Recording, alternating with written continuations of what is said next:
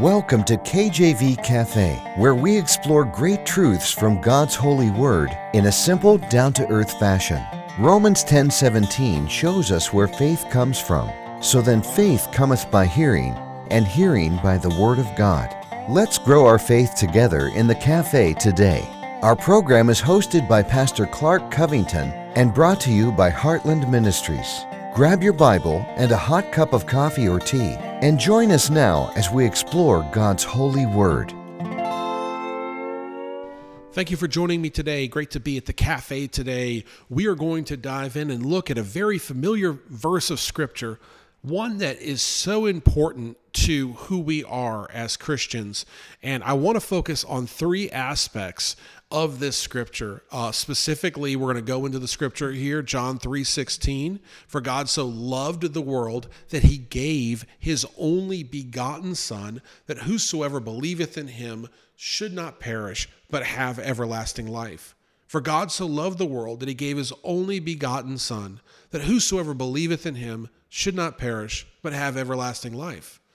Now we see a picture somewhat of the gospel message, and I know 1 Corinthians 15, I think it is 1 through 4, better clearly explains the whole gospel message. But we see something here, the character of God.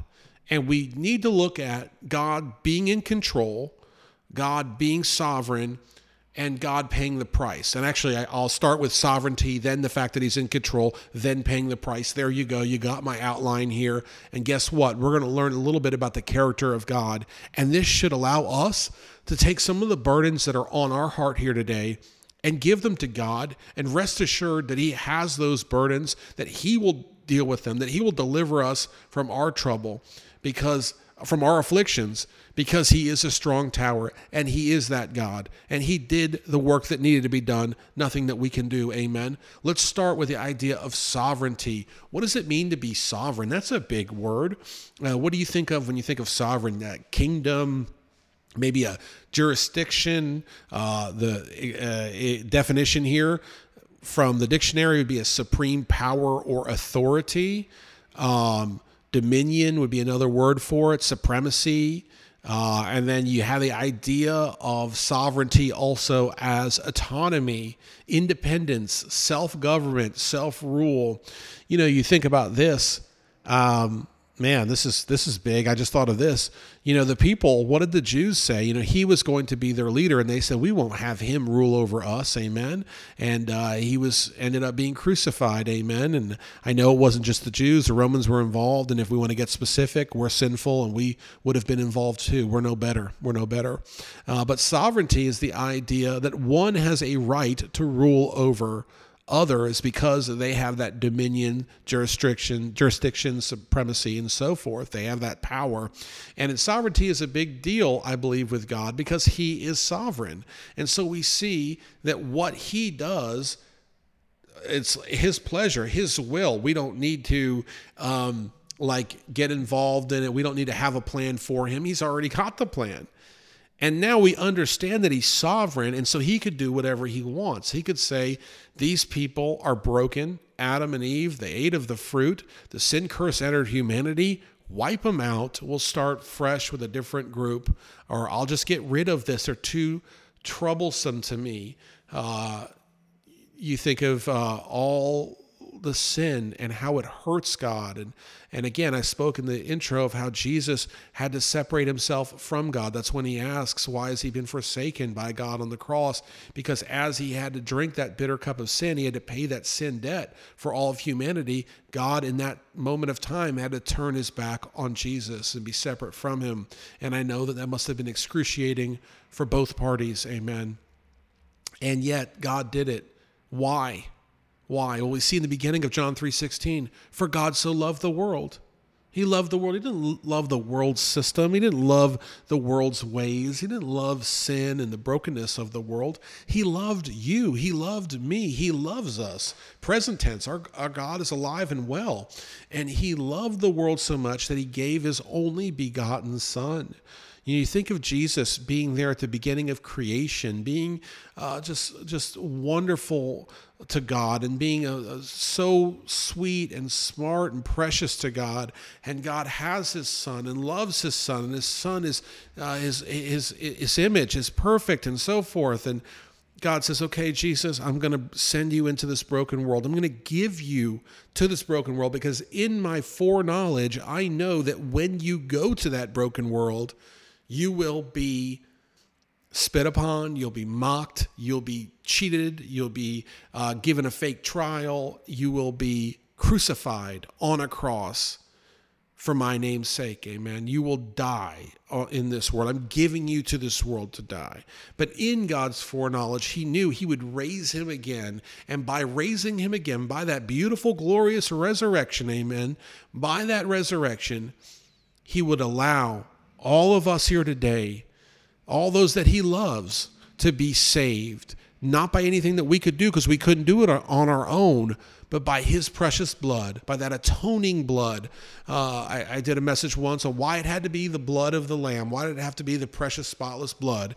And the idea is we are sinful, and there's no way to get around that because we inherited that sin. It's part of our DNA. And so we needed someone sinless to go ahead and die on the cross for us to pay that sin debt. Without the shedding of blood, the Bible says there's no remission of sin. And yet, how could Jesus be sinless if he was born of Mary? Well, he was born of a virgin. Joseph was essentially the adoptive father.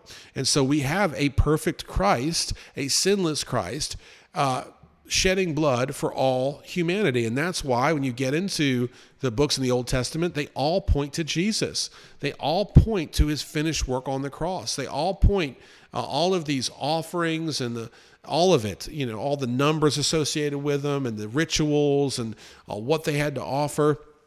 It was all pointing to what Jesus Christ did for us on the cross to atone for the sin of mankind. And that's why the scripture says here that God so loved the world that he gave his only begotten son. And then here is the qualifier. He didn't give his only begotten son for anybody that goes to church, for anybody that does good deeds, for people that are naturally good looking, for folks that have a lot of money. If these categories were the way to get to heaven, I wouldn't be getting in, amen. It's that whosoever believeth in him should not perish. For God so loved the world that he gave his only begotten son, that whosoever believeth in him should not perish. Amen. We are justified by faith. Amen. It's by faith alone. It's by grace alone, through faith alone, in Jesus Christ alone. There's nothing we can do besides believe. You go into, I think it's Hebrews 11, the Hebrews Hall of Fame. It's all about belief. Amen. It's Abraham was justified by believing in God. Amen. That's the story of Abraham and Isaac, who would strap up their kid to the altar, yet he did. The only way I believe that he did that was thinking that God was going to bring that child back. I believe, as I read the commentaries on Abraham offering Isaac as God called him to do, the commentarians believed that Abraham thought God would resurrect Isaac. But God had another idea. And again, this always points back to Jesus. There was a ram caught in the thicket, a ram signifying a young male lamb, the sinless, spotless lamb signifying Jesus, and that was the substitutionary death on the cross. This all points to Jesus. Yet there's movies made and books written that say, oh no, this idea of substitutionary death doesn't add up, and they question it and all this false doctrine. Jesus said there are many people that will call themselves Christ, but don't turn to them. And you see this. There's so much false Christ and false religion in the world today. And there's so many people manufacturing religion that looks like the world that's supposed to be godly. Look, inherently, when we follow Christ, it won't look like the world. It'll be godly because it's separate. That's the whole idea of holiness. And I thank God for opening his word up and helping me understand that and helping you understand that. And so we see here that whosoever believeth in him should not perish. The idea of faith alone is what justifies us. We are justified by faith. That is something that really anyone could do, right? And yes, think about this now here today. The Bible says, through Christ's own words, that we must be like children to enter the kingdom of God. Well, I've got young children, so this is relevant to me. I love having these kids. Yes, I'll admit I'm not always the perfect dad. I've had a few episodes. I've yelled at them a couple of times, and I love these kids so much, though, and God knows I'm working on my trying to be as loving a dad as possible. And you know what I love about these kids is you just tell them something. You could tell them that a telephone pole would freeze over, turn green, and make them a salad. And they'd say, "Oh, wow, that's amazing." You know, they believe. They have a childlike faith because they're children. And God calls us to have that level of belief, that we just believe him in his word when he makes a promise out of John 3:16, that he loves you and he gave Jesus for you. That when you believe, what happens when you believe? You don't perish. You don't perish. Why is everybody so worried all the time? Why are you worried about war? Why are you worried about famine? Why are you worried about pestilence or disease? Why are you worried about COVID-19 or this variation or that? Oh, goodness, you're worried about dying. You're worried about death. And here God's saying, look, don't worry about death. Look, here's my word here. And I wrote it, and it's true. I wrote it through the working of the Holy Spirit, through these various authors over thousands of years, and it all lines up perfectly, and it all makes sense, and it all points to Jesus, and it all points to this idea that if you just believe me, you won't perish. You will have everlasting life. Everlasting life. Now, to me, that sounds amazing, because on this earth, as I get older, as I'm no longer a teenager or my 20s or something, I find myself more tired and broken down and so forth. And I try to find a way to eat right or go on the treadmill or whatever it is. But you know what it's like getting older. It's not fun. And you realize your mortality. You realize that there is going to be a time when maybe you won't be here anymore. But God is assuring us that we'll have everlasting life. And as I understand it, we will have a resurrected body. We will have a new body that will not deteriorate under the curse. We will not have pain or suffering. We will not have hardship. We will not work and then someone else take it. I love that verse in the Bible, and I can't think of it right now where it's at, but that's a fantastic verse, because if you're in business, you realize you work so hard and then a little bit goes over here, a little bit goes over there, a little bit goes over here, and you end up with nothing or very little. And that's kind of how life is. But in the next life, we won't have that problem. I believe as we we'll be very busy, and as we farm or do things for the Lord, we will reap a great harvest. And it's so great to think about that eternal life. It all comes from God because he loves us. And the best part of that eternal life will be able to see him face to face. We'll be able to worship him.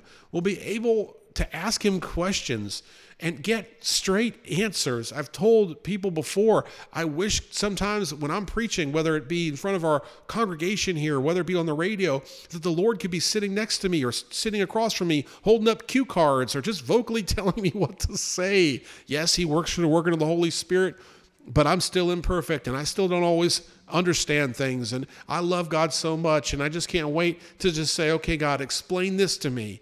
And okay, help me understand. Is this of you? Is it not? And what do you think about this? And why is it that there's, this thing going on and not this thing? And what about all of the questions we'll be able to ask God, and he'll be able to answer to satisfy our curiosity.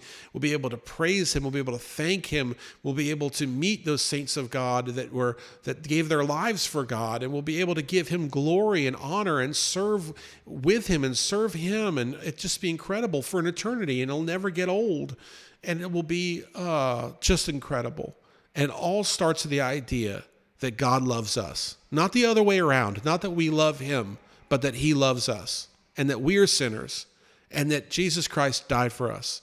And that when we accept that free gift of salvation, hallelujah, we're saved, we're made new. So just please accept Jesus today. Turn to him. Love him. Live for him. And he will guide your steps. It'll be the best decision you've ever made. Thank you for joining me. Take care. God bless, and amen.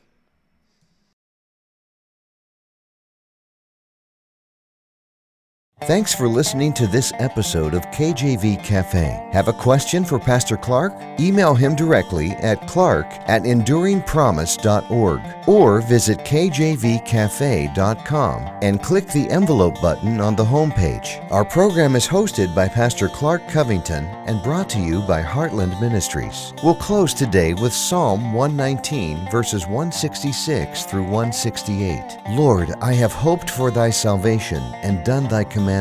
My soul hath kept thy testimonies, and I love them exceedingly. I have kept thy precepts and thy testimonies, for all my ways are before thee.